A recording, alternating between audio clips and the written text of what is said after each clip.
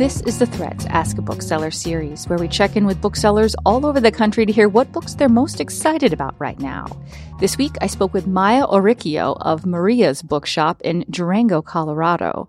Maya recommends the novel Saint X by Alexis Shakin.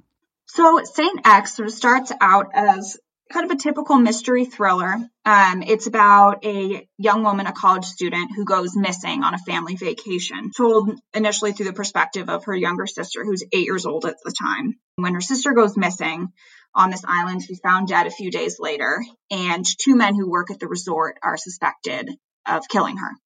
Most of the book then takes place 18 years later and is told from the perspective of the younger sister, Claire. And she has a chance run-in with one of the men accused of killing her sister.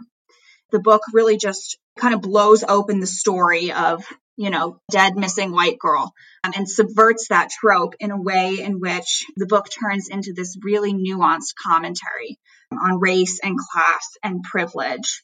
How that trope itself is so damaging to the lives of those connected even very remotely. It's a fascinating read. It's super thought-provoking, and I still find myself thinking about the characters.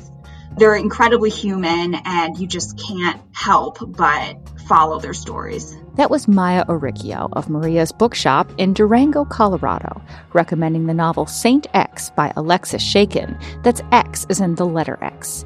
For more about this book and other great reads, go to nprnews.org/thread.